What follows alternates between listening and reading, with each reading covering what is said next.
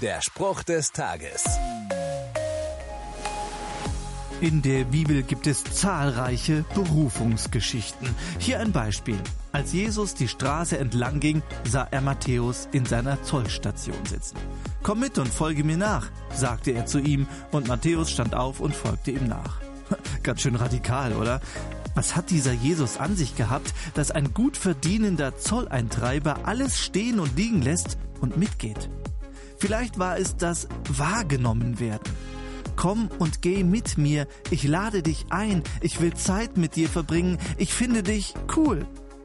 Ich glaube, die Aufforderung, komm und folge mir nach, gilt damals wie heute. Jesus hat ein echtes Interesse an dir. Einfach so, weil du bist. Mit allen Ecken und Kanten, Fähigkeiten, Talenten, aber auch allen Fehlern. Und Jesus lädt dich ein. Folge mir nach. Gehst du mit? Der Spruch des Tages steht in der Bibel. Bibellesen auf bibleserver.com.